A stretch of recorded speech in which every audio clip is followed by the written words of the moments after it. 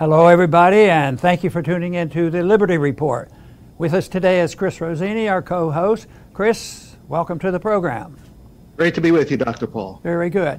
Chris, you and I have talked about what our subject will be today, and it has to do with an article written by one of our staff people, Adam Dick, and is up on the RPI site.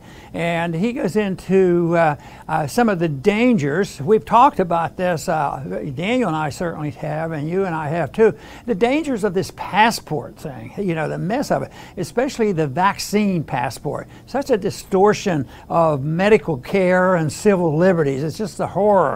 And he points that out, and his main theme of his article was that, you know, it's a vaccine passport, and there are some very shortcomings, but the biggest one is that it'll morph into something else, and it'll be a vaccine that is the universal passport. And that's what we want to talk about today, the potential dangers of that, and I think we already see that happening.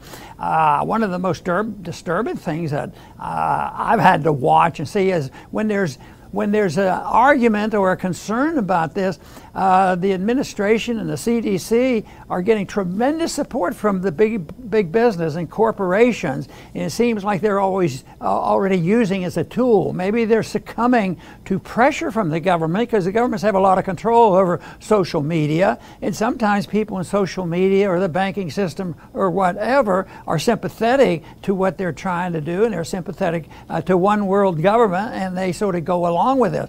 But from the very beginning, I think most libertarians have been very, very leery of this, and it's getting worse in some regards. But Chris, I have to admit, I keep my fingers crossed, and I'm always looking for, you know, a better outcome. And even though the government's becoming more determined, it's becoming international, and yet at the same time, we're seeing that the resistance is building. So if we don't do anything else other than give the people who tend to want to resist and think they should resist, and they need some ammunition to resist some of this authoritarianism that is growing around the universal passport, the vaccine passport. So that is our goal today. So Chris, let me have a couple words for you about vaccine passports. Yes, thank you, Dr. Paul, and I do recommend everyone. Adam is a great writer at the Ron Paul Institute website. He writes a couple times a week, and he always comes through, so I recommend everybody read him. In this article that we're referencing, you know, what he's getting across is that everyone should be against vaccine passports, even if you got the shots, you know, the first 2 shots, because the tendency, if you do get those 2 shots, is, I don't have to worry about it. Let the unvaccinated worry about this system. No. You're not off the hook at all. At any time, you could be, quote unquote, downgraded to being unvaccinated again, even though you got the shots. And we're starting to see it in Israel. You know, it's one of the most vaccinated countries in the world. They had 2 shots, but it's for their passport, the green pass. But now it turns out you need 3.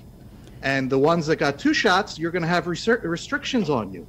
So this is the way it would go.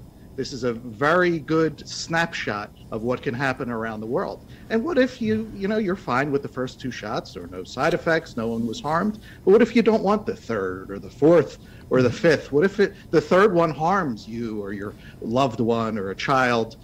Are you going to be excited to go get the 4th or the 5th? I mean, this could turn into living in a constant state of fear, and, you know, for who knows what.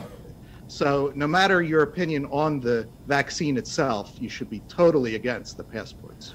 You know, you used the right word there, the fear factor, and that's how governments achieve so much of what they want to, whether it's fear of a foreign enemy, and the reason why we have the military-industrial complex spending trillions and trillions of no-win wars and fighting wars for 20 years, then not knowing why we went in. At the same time, the whole thing is fear has to drive this all this effort and the problems we've had the last year and a half, the lockdown. It's never happened before in our history, maybe in the world, on what happened with this worldwide lockdown, and it's very, very damaging to the economy. And right now it's turning out that there's a lot of false science involved in this. And of course the argument is who conveys the right kind of science. And I think it should be debated among scientists in the medical profession. That's not what's happened. It's the politicians. It's an argument between CDC and the FDC and FDA, and arguing who should decide when the next vaccine should come. So this is just, it makes no sense whatsoever. And the doctors generally making the most major decisions in the administration, or the doctors representing that position where the physicians that would agree with us and we agree with them, they're not called on in the major media to discuss this issue. And but the ones that are on major media, it's been pointed out that essentially none of them ever treated a patient. And the people who are offering early care, outpatient care, and it's been, even the CDC is now starting to agree that a lot of people would be kept out of the hospital and wouldn't need the hospital if you get early treatment, which involves the controversial things like our president took and did quite well with it. So that mess we've gone over many times. But right now it's interesting that the CDC and the FDA are in disagreement on exactly what to do. But the other variable in here that makes it very difficult, let's say you're endorsing the principle here and you want it to work and you want to understand it. Just think of the testing that has gone on for a year and a half. Millions, if not billions of tests, and all the problems with it. We see in Japan right now the tests are being spoiled and wasted and sitting on a shelf, and it is something that people can't decide. The vaccine itself is questionable. The testing has been questionable, let alone the principle you pointed out, Chris, that Adam indicated, as we agree, that this should be a non-medical mandate. People should have the right to decide what goes into their body and decide what kind of medical care that they want. So you have these variables on the testing and on the vaccines, and all of a sudden now there's people who really want to move this along, an international effort. I see a sinister element out there where this is not just medical care. What if it turns out in a year that more and more people agree, hey, this is just not quite the way they painted it as being the most dangerous medical disease ever for us to experience. And if that is the case, people will say, well, now what? Maybe by then the vaccine passport might be all in place, and the so-called science and the vaccinations and all the medical controversy on the drugs and the vaccines. What if that becomes a non-issue? But even under those circumstances, do you think they're going to immediately get rid of the passport if they have achieved what they want, and they really want a lot of control with the people?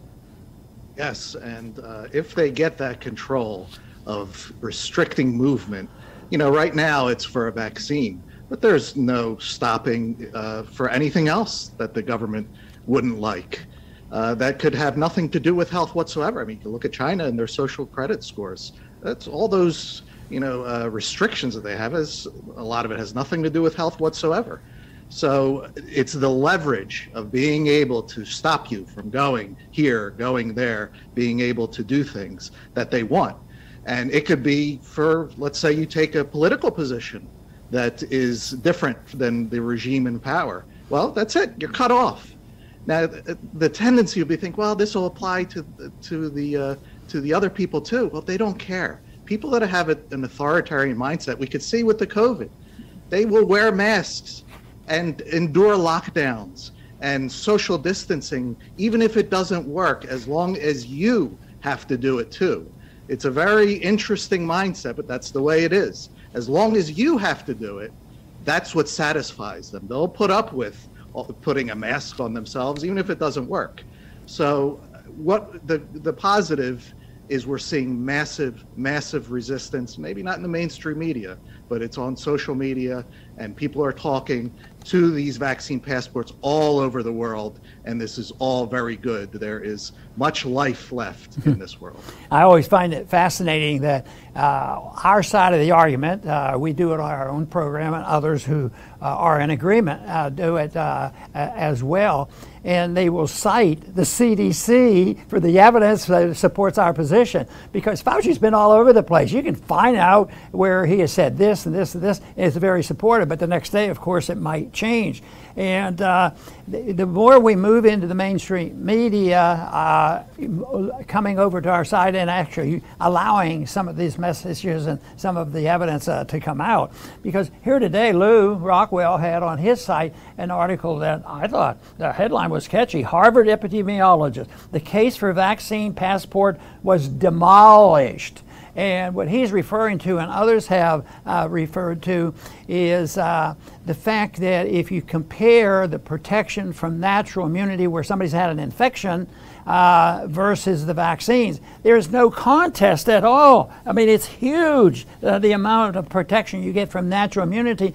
And here, you know, CDC and some of these other people, they don't even want you. You might even be canceled if you argue that natural immunity is a good thing. We should be talking about it scientific. And but now when you see this coming out of Harvard and other places, and there's a lot of physicians out there, you know, especially the organization AAPS, very good on this, and they've been around a long time, always pushing for you know, the libertarian message in medicine and not the government position on medicine. So they're out there, but I think they're coming up. But also, I think the article that Adam wrote is very appropriate, and an appropriate warning, because we don't know exactly, you know, what's going to happen, and because we might be able to find 6 things here that will support our position, that there's so much evidence that the vaccine doesn't work and all this, but you can find a lot more, and it will be in the area of propaganda. And that's one thing we have to realize is, how do they get people to do this? You know, how do we get people, because I think I run into people, they question it, but they don't want to fight it. I have to go to work, I have my job, you know, and all this to deal with, and they just want to avoid the conflict. But it is something that people realize that it is controversial, and yet there's capitulation too. I think the average person, even though there's a tremendous number out there that we haven't heard from yet that are agreeing, and I think every day there are more and more people agreeing with this. But then we have this intimidation and fear that the government and even the financial system puts on you know, the business community. There's way too much cooperation between government and the corporate world, because corporatism leads to a fascist type of system. And why they have done that, I think they're just in many ways, many of them are in bed with the government on this plan to have one world government, a new world order, and they don't like the order that we have now. And this is one way. If that is the case, well, why wouldn't this universal passport work? Because I don't think this passport and the vaccine efforts is just we're just not doing it for us. This is worldwide, and the intimidation, and it's so surprising that you take a country like Israel, and they're so adamant about it, and there's proof that their argument doesn't hold water, that you aren't safer by having vaccines. So medically, there's a lot of question, and all we ask for, and all I ask for, is for a discussion, because I happen to believe in vaccines, but I think this patient is the most important, and they can get information. There's nothing that says that because you turn these very important decisions over to a government body, that they're going to be wiser than those individuals that don't have a PhD in science that can make. Believe me, they can make the decision, and that's the real problem. And when the government makes these very important decisions, it's for a large amount of people, not just the individual. So if an individual or family makes a mistake on health habits, yes, there may be consequences, but it's nothing like when you have the mistakes made by government. And that's why I think it's very safe politically and theoretically and as far as the freedom movement goes, is things like the CDC, they can just go away. It's not going to happen. It's not going to be worse. And I believe it could be a lot better. So I have a lot of confidence in free people, and people say, Ron, you're just naive. But the historic record shows that the freer a people are, the more prosperous they are, and the healthier they are. Yes, excellent, Dr. Paul. I will finish up now, trying to remain positive too. I'll start by saying, that power is wielded by people, and people tend to take the path of least resistance. And that surely applies to people in power, because they are a tiny, tiny minority who attempt to bully the vast majority of the people. Now, they will only attempt something if they think that they can get away with it. Otherwise, they won't. So, for example, every tyranny would love to have an unarmed population. You could just roll right over them if they're unarmed. Well, in America, fortunately, there are hundreds and hundreds of millions of armed, arms out there that people can defend themselves. So they don't even try to confiscate them, because there's just no chance of succeeding, and they know it. Now, with this worldwide vaccine and passport system, they obviously think that they have a chance. Otherwise, they wouldn't do it. And the good news, or great news, is that there is massive resistance all over the world, even though we don't really see here in the United States all the protests. Around the world, they are huge. And another positive is they can't possibly think of everything. They can't know every single individual reaction to the tyranny that they're trying to impose. Because in order to think of everything, you have to know everything, and they do not know everything. That is for sure. So the future is unwritten. We are going to remain optimistic no matter how dark it gets, because liberty is not only possible, it would be a huge breath of fresh air after these last couple of difficult years. And all we have to do is just say no to the tyranny and yes to freedom. Thank you very much, Chris. I want to talk just a minute or two about the passport principle in general. There have been times when passports were less important and visas were less important, but that's not today. And world travels would be very difficult if you couldn't have a passport and get visas, and it becomes a little bit orderly. But this is not what we're talking about. We're not saying that type of passport is just as evil as the medical passport. And I think that, see, this passport we're concerned about, the vaccine passport, is to control people from traveling, and it's to diminish it and tell you where you can go and what you can do. And it's the domestic passport that's so evil. You can't even go into a store unless the owner of the store, see, the owners of these business establishments go along with the government, and they become the enforcers. They say, oh, you can't come in here without your passport. That is so much different. The international passport, and as I traveled around the world with a passport, I could understand what is happening. But this is doing exactly the opposite. That permitted me to go. It was an enhancer. And the passports here are the ones that are universally trying to control us and bring together government and big business and banking. And really, they can't do any of that without an attack on personal liberty. It may sound, oh, that's not difficult. It's for safety. It's for health reasons. They'll always start off with health reasons. Right now, they're losing the healthy explanation that this is good for health because these vaccines are so perfect. When they decide, holy man, it is so much safer to have natural immunity than you have for the vaccine. And it's also admitted by CDC that, outpatient medical care can and has shown that a lot less people have to go into the hospital. And that is a major event. And these are medications that have been taken off the shelf by the government, and they weren't very expensive. The ivermectin and the chloroquine. They're not expensive, and there's been experience with it. But no. that should be left alone. People should be allowed to use it, and find the advisor that you trust. And quite frankly, I think you have to be questioning at times when the CDC can't even deal with the FDA, and they're arguing over what to do when you're going to get your next jab, whether it's going to be 3, 4, or 10. I don't know why anybody would want to trust that group of political people who never took care of patients. So I think there's a lot to be learned, and I think there's a learning going on here.